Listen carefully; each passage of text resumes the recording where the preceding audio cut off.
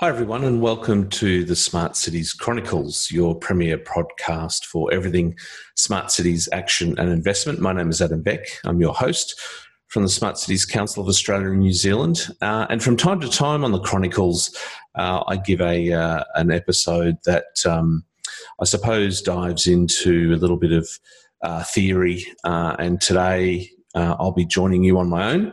And I wanted to talk smart city enablers.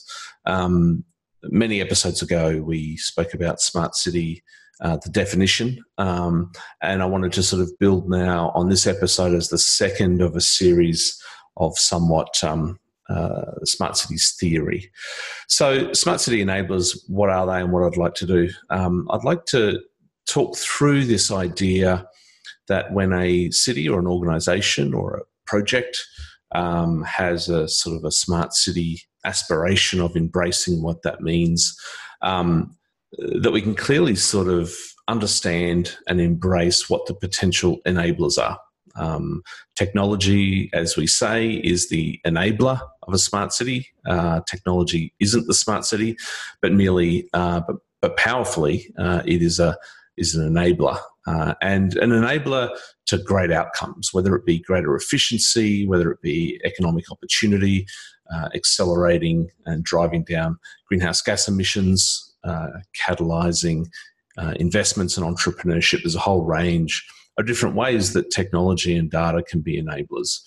Now, the Smart Cities Council back in 2013 published the Smart Cities Readiness Guide, and if you jump into a browser and search that, you'll find that on our website. But that guide clearly outlined 7 core smart city enablers. Now, I want to acknowledge from the get-go that there's many different enablers and they emerge over time, but we still think these 7 core enablers that I'm going to talk you through today are pretty foundational and fundamental and still underpinning a lot of the smart city work that we see today. So I wanted to start with the first smart city enabler, which is connectivity. Now, of course, there's a couple of different levels of connectivity and a couple of different terms that are worthy of just briefly touching on. So telecommunications, a network, and telecommunications is this idea where people can be connected to people. I can pick up the phone and I can have a call with someone. There's also sort of connectivity from device to device. And in the smart city context, I sort of wanted to highlight that this first enabler around connectivity is certainly focused around that idea that we can connect devices, because one of the core functions of the smart city is to collect data and then do something with that. And so the connectivity enabler within the smart city is sort of the backbone, really. And of course, connectivity can come in many different ways. It could be, a Wi-Fi network in a space or citywide. It could be an RF mesh network. We have cellular networks. I'm not getting that one out properly. We have low power wireless area networks. There's a whole range of different networks, and I'm not going to go into those today, but just to say that connectivity is our foundational smart city enabler. The second one I wanted to touch on was instrumentation and control. Now that sounds sort of a little bit sort of dry, but really instrumentation and control is absolutely key, because that allows us to monitor and control conditions in our cities. That instrumentation provides the eyes and the ears of the smart city. For example, things like smart meters for different utilities like electricity and water and gas. We have instrumentation such as sensors. They allow us to, I could sit here for a day and tell you the different things that we can sense in a city, but just fundamental, for example, environmental sensing, air quality, temperature, humidity, heat. There's a whole range of different sensors out there, and they really expand each day in terms of what's possible in terms of sensing, but also things like CCTV and video monitors. We've had roadway sensors in pavements for decades. So instrumentation and control, that ability for us to be able to sense something is a core enabler of the smart city. Thirdly, I want to talk about interoperability. For us, this is critical. This ensures that our products and services that we procure and we deploy work together seamlessly. Dots are joined up.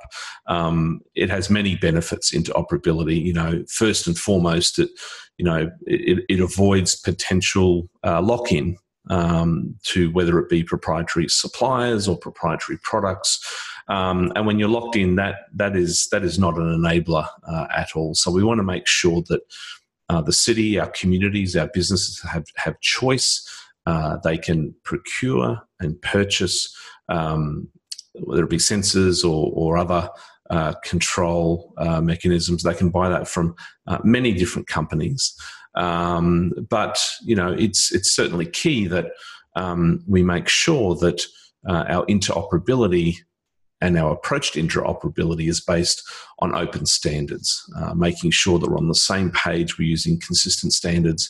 And we've had a previous episode around smart cities standards earlier in the Smart Cities Chronicle. So our third key smart city enabler is interoperability. Fourth is security and privacy for obvious reasons. But the security and privacy, we sort of describe that as a range of different technologies and policies and practices that really safeguard our data and our privacy and also our physical assets as well. And so you can see there that there's both a technological component of that, but also sort of like a policy and process component of that as well. So, first and foremost, very clear privacy rules, data policies, open data policies. So rules and policies and protocols about how you're going to use data, how you're going to collect data, how you're going to manage data. Security and privacy, of course, always also fundamentally addresses or needs to address that cybersecurity issue. And we spoke with Lani Rafidi from Deloitte a couple of episodes ago around some sort of cybersecurity, cyber risk 101 issues in the smart city. So that security and that privacy can play a fundamental role in enabling better outcomes, because hopefully what we're trying to do with that is build trust with people, build trust with the community.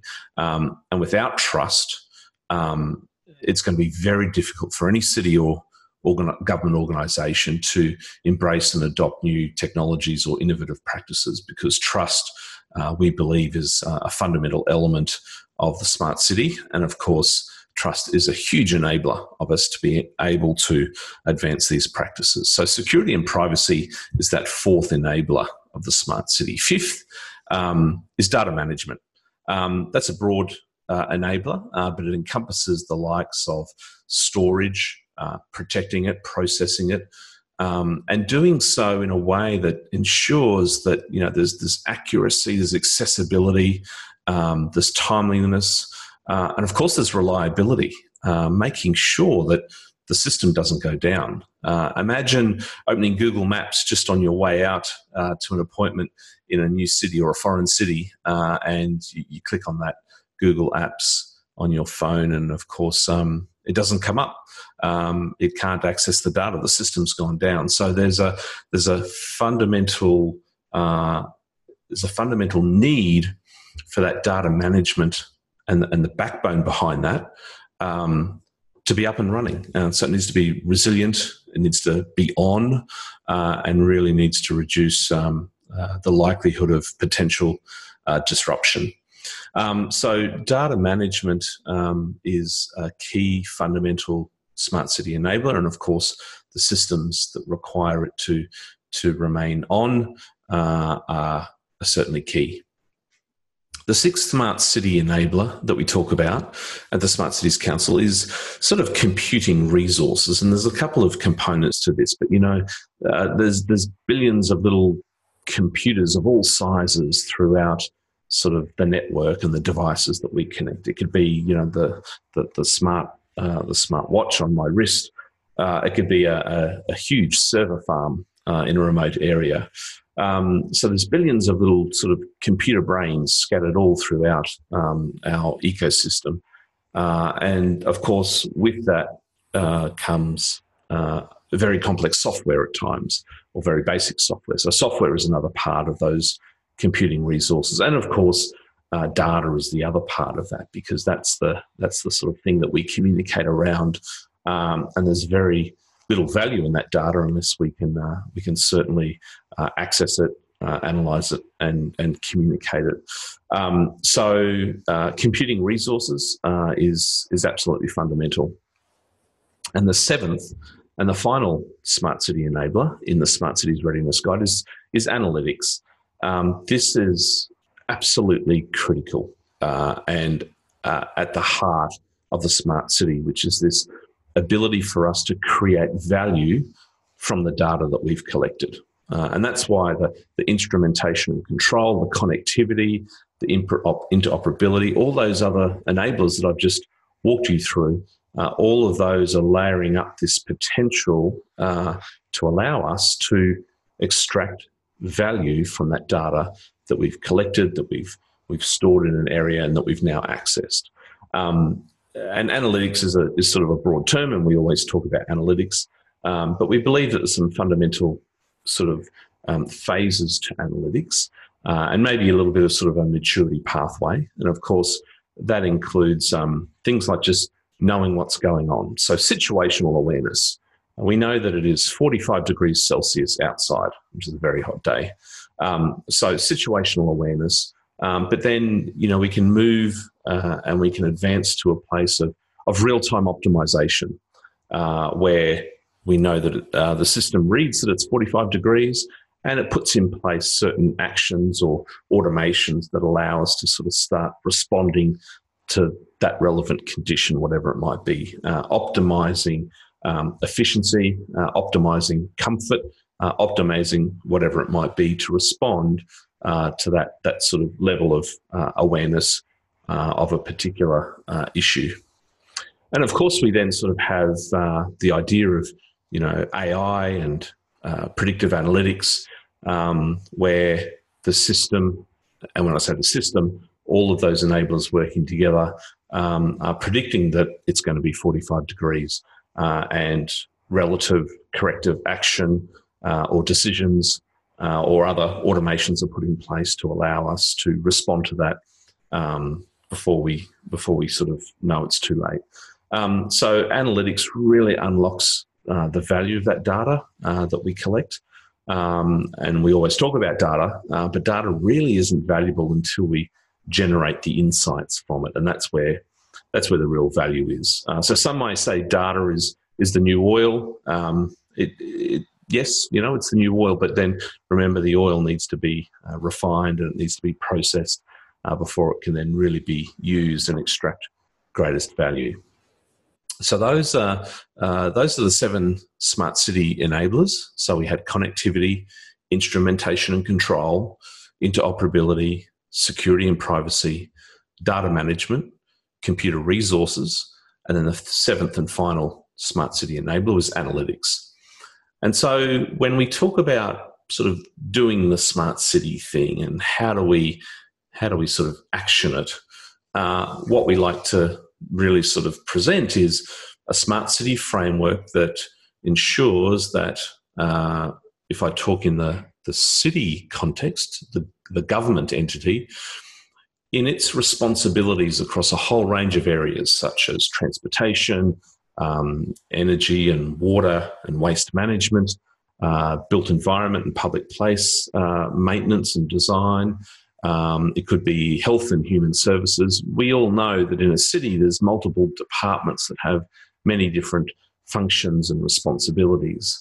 We like to present this framework, which is a matrix of understanding what your roles and responsibilities are and the goals and the targets you're trying to achieve across those various departments and responsibilities, and then sort of cut across those with these 7 enablers. So if I'm the head of public works, how can these 7 smart city enablers help me achieve or catalyse or even accelerate the targets and the goals that I'm looking to sort of achieve. So each of those 7 enablers potentially present an opportunity for government departments to achieve their goals better, quicker, cheaper, more efficient, or indeed those enablers catalysing new opportunities that haven't been realised before. So we like to use those smart city enablers as sort of the fundamental opportunities for departments within a city to unlock and unleash the outcomes that they're trying to advance. So that might sound all good, but there's many other, but 3 other really important supporting practices that I wanted to highlight because whilst it may be possible to identify that this analytics solution or platform or opportunity could help a particular department achieve one of the outcomes they're sort of seeking, there's sort of some surrounding practices and conditions that could help or hinder the realisation of that. And really, what I wanted to highlight was the 3 supporting practices that we talk about of policy and leadership is the first one, finance and procurement the second, and then also citizen engagement. So we believe that without that robust and comprehensive policy environment with which you're operating, and also without having a strong leadership and commitment to a smart cities agenda, outcomes could be compromised or opportunities lost. And then the second one, finance and procurement, that's often a very challenging one because a number of the smart city enablers and the solutions that are available to achieve the outcomes of cities, sometimes that's challenging to procure. Procurement historically, if I'm to really sort of go back to the early days, procurement was set up to buy pens and pencils and paper, something that is consistent, something that we're all familiar with, and we have very standard procurement process that allow us to do that. But of course, that world is changing. Procurement of technology platforms that have never been tested, that may or may not work with other platforms, that can be very challenging. So procurement and then the financing, of course, the funding mechanisms around some of these enablers can also be very challenging. So finance and procurement is another supporting practice that we believe is essential in sort of unlocking these enablers. And then finally, of course, citizen engagement, making sure that there's dialogue where relevant with the community. And we know that there's various forms of engagement. There's communication, which is giving information out to the community about what the city's doing. Consultation, giving out information, seeking some feedback. But of course, you can go further and further up into that deeper world of engagement where you collaborate. And that is a very different world where trust is built and power is shared and stakeholders let go more for a common good. And we heard in an earlier episode of the Smart Cities Chronicles what Smart Cities collaboration and collaborative governance looks like. So I just wanted to highlight those 3 final supporting practices that we believe are integral to allowing technology and data enablers to be supported.